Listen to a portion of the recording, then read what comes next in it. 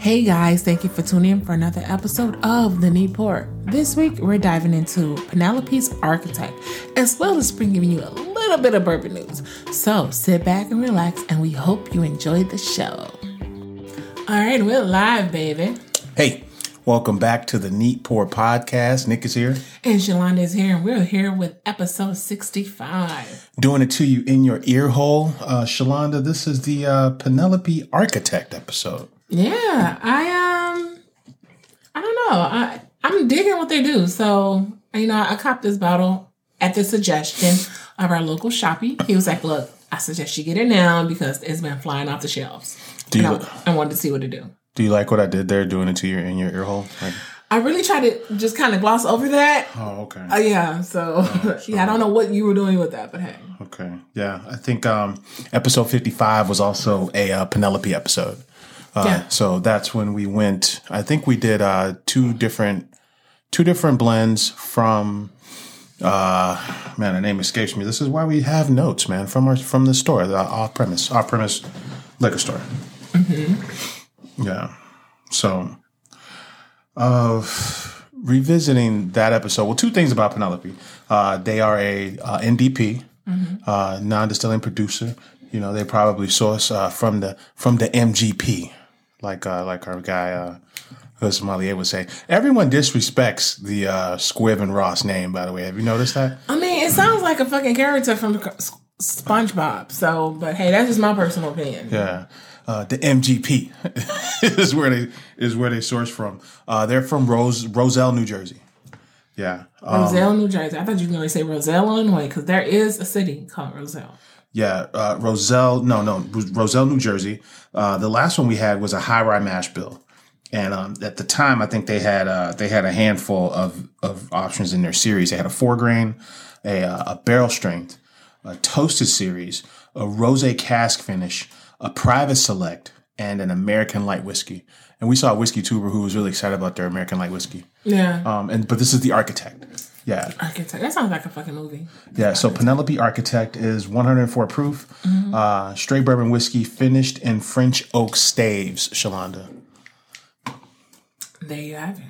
Sounds a lot like Makers 46. Makers 46 uses French oak staves. Yeah. Did they use that for the Black Bourbon Society bottle? Yeah, so the way I gather from Makers is that they have like 4 different staves, right? Mm-hmm. And they're all seasoned differently. So they all have different names. One's French mocha, one's, French pure, baked American pure. So I guess that one's not French, but French cuvee. So they take, I think they have 10 sticks in the program, or staves. They have 10 staves in the program.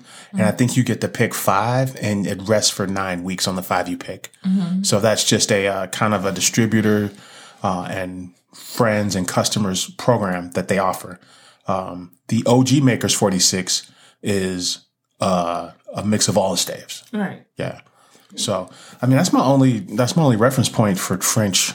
Things finished on French oak staves. What about the other whiskey company that we did a virtual tasting with, Starwood? They did a lot of French oak staves as well. The Australian whiskey. Yeah.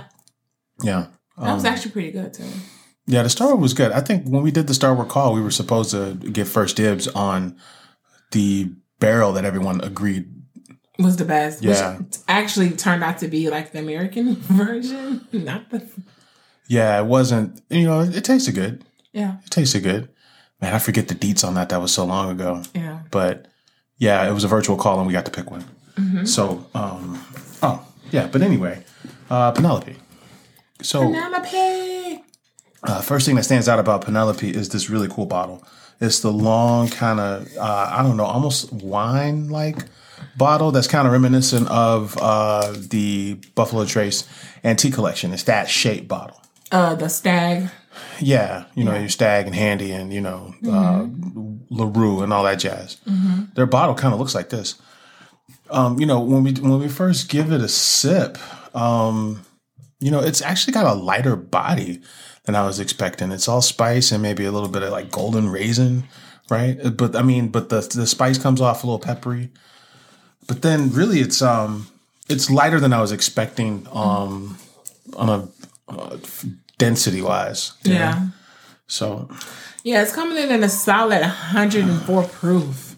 The nose on it, for me, you get the sweetness, but then that first sip is definitely has that spice, like that fresh cracked black peppercorn type vibe. Yeah, it's not sharp. Yeah.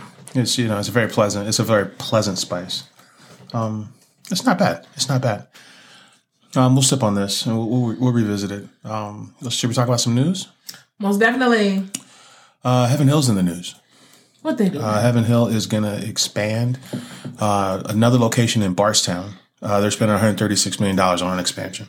Oh, wow. Yeah. So how about that? Heaven Hill, man. We drink quite a bit of Heaven Hill. So they'll have capacity to distill and produce 450,000 barrels a year. Mm-hmm. So this will be done by 2024. Mm-hmm. And 30 million more gallons coming from Heaven Hill. Heaven Hill was already the largest independent distiller in the country before this. Mm. So there's that. What else is in the news? Oh, Shalonda's in the news this week. Am I in the news? What did I do? Yeah, man. So Shalonda made her debut on Revolution's cocktail list. Revolution, the largest independent brewery in this country, has 2 recipes, or in the state, has two locations and the original brew pub. Shalonda has some cocktails on the menu. So you want to tell the people about your cocktail series at Revolution, Shalonda? Sure. So what happened? What happened was my beer cocktails kind of kicked off during the pandemic because out of boredom and, just wanted to try something different. So, Revolution, they are amazing guys. Everybody over there is like super friendly, super chill.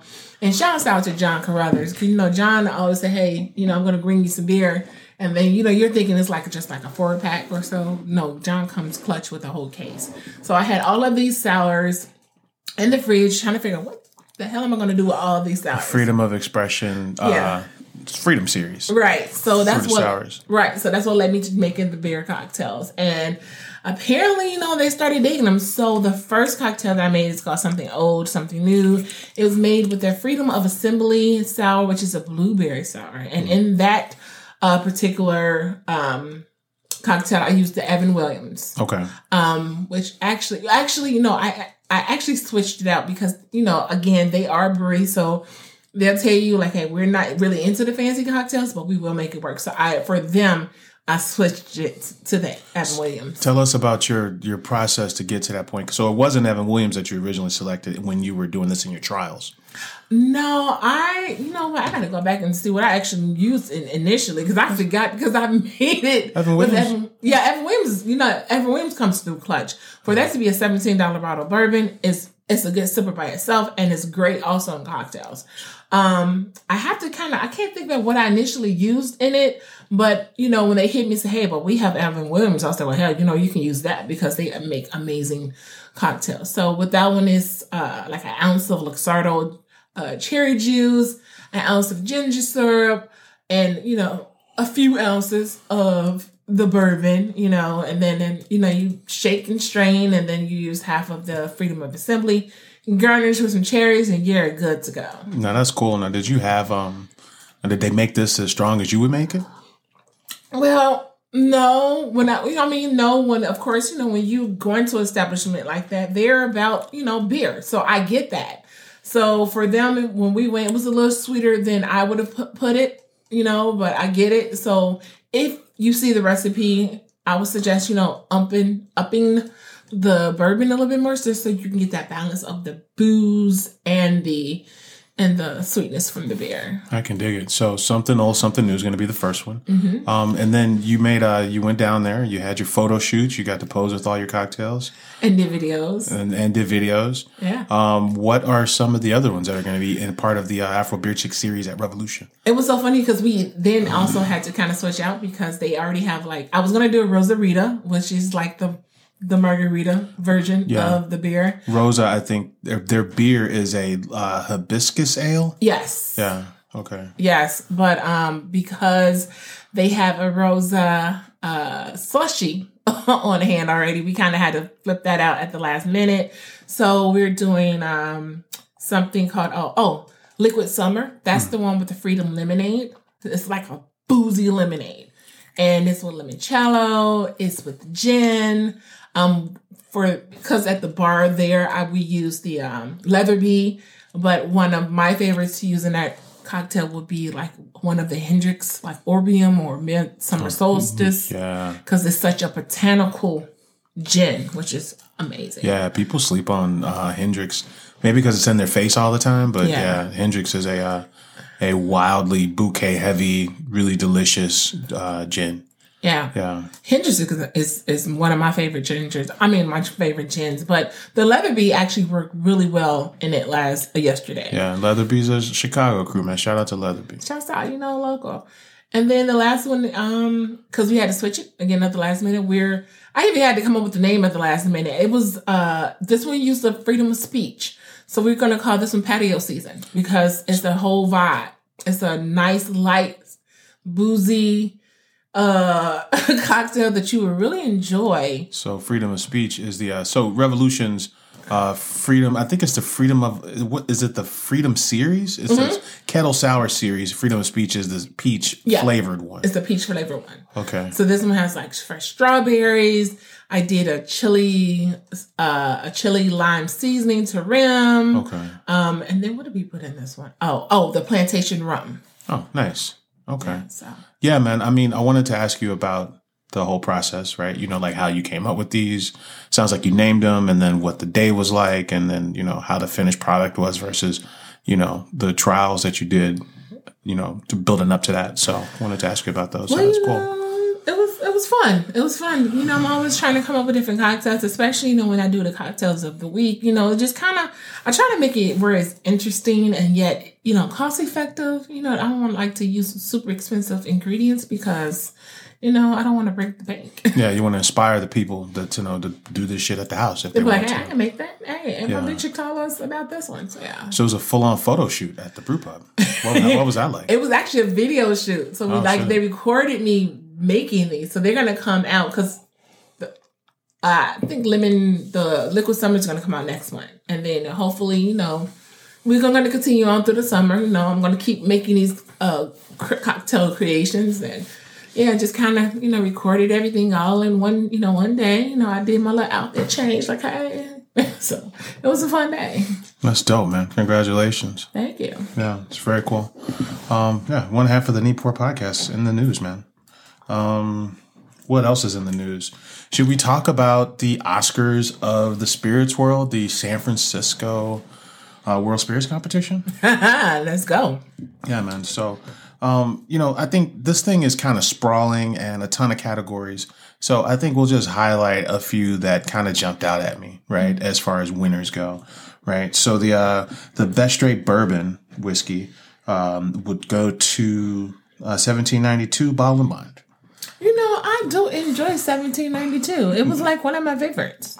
Yeah. Somebody reached out to us on the socials and asked us about small batch. And, I said, cause I think I talked about Full Proof.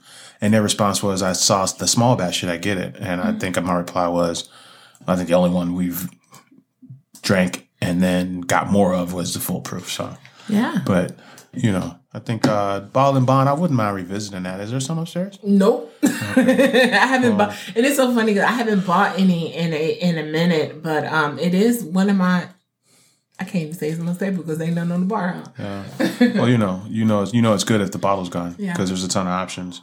The best single barrel bourbon up to 10 years is Henry McKenna from the aforementioned Heaven Hill. So this thing has won in the last 3 years. It's kind of surprised everybody. So now it's full on allocation. I think the price went up to $60. I think it was like a $39 play at one point. That's what happens when bourbon start learning its value. It's like, God damn, y'all keep going up. Best Tennessee whiskey. 1820 from Uncle Nearest. Yes, congratulations to Fawn and the crew. That is so dope. I'm so excited for that. I think I have a little bit of that upstairs on the North Bar. Best hard seltzer. Oh, you got the 1820? Oh, you do have 1820. I do have 1820. Best hard seltzer. You want to take a guess at this one? No, because I don't think it's Lulz. No, I'm joking. Was that right? Really? It's Lulz from Phase 3. Oh, Lake Zurich, Illinois. No. Best hard seltzer is a zero sugar seltzer black cherry from Smirnoff.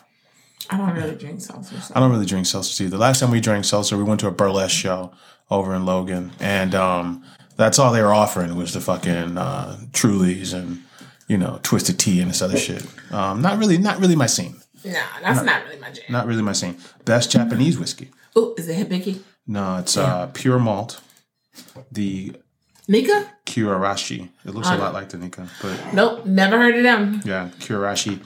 Oh shit. Kurayoshi 18. Yeah, I already poured you some. I didn't know that. Yeah, so for take a pause from these awards, as that's a little comparison, right? Just to try to understand what the stave is doing.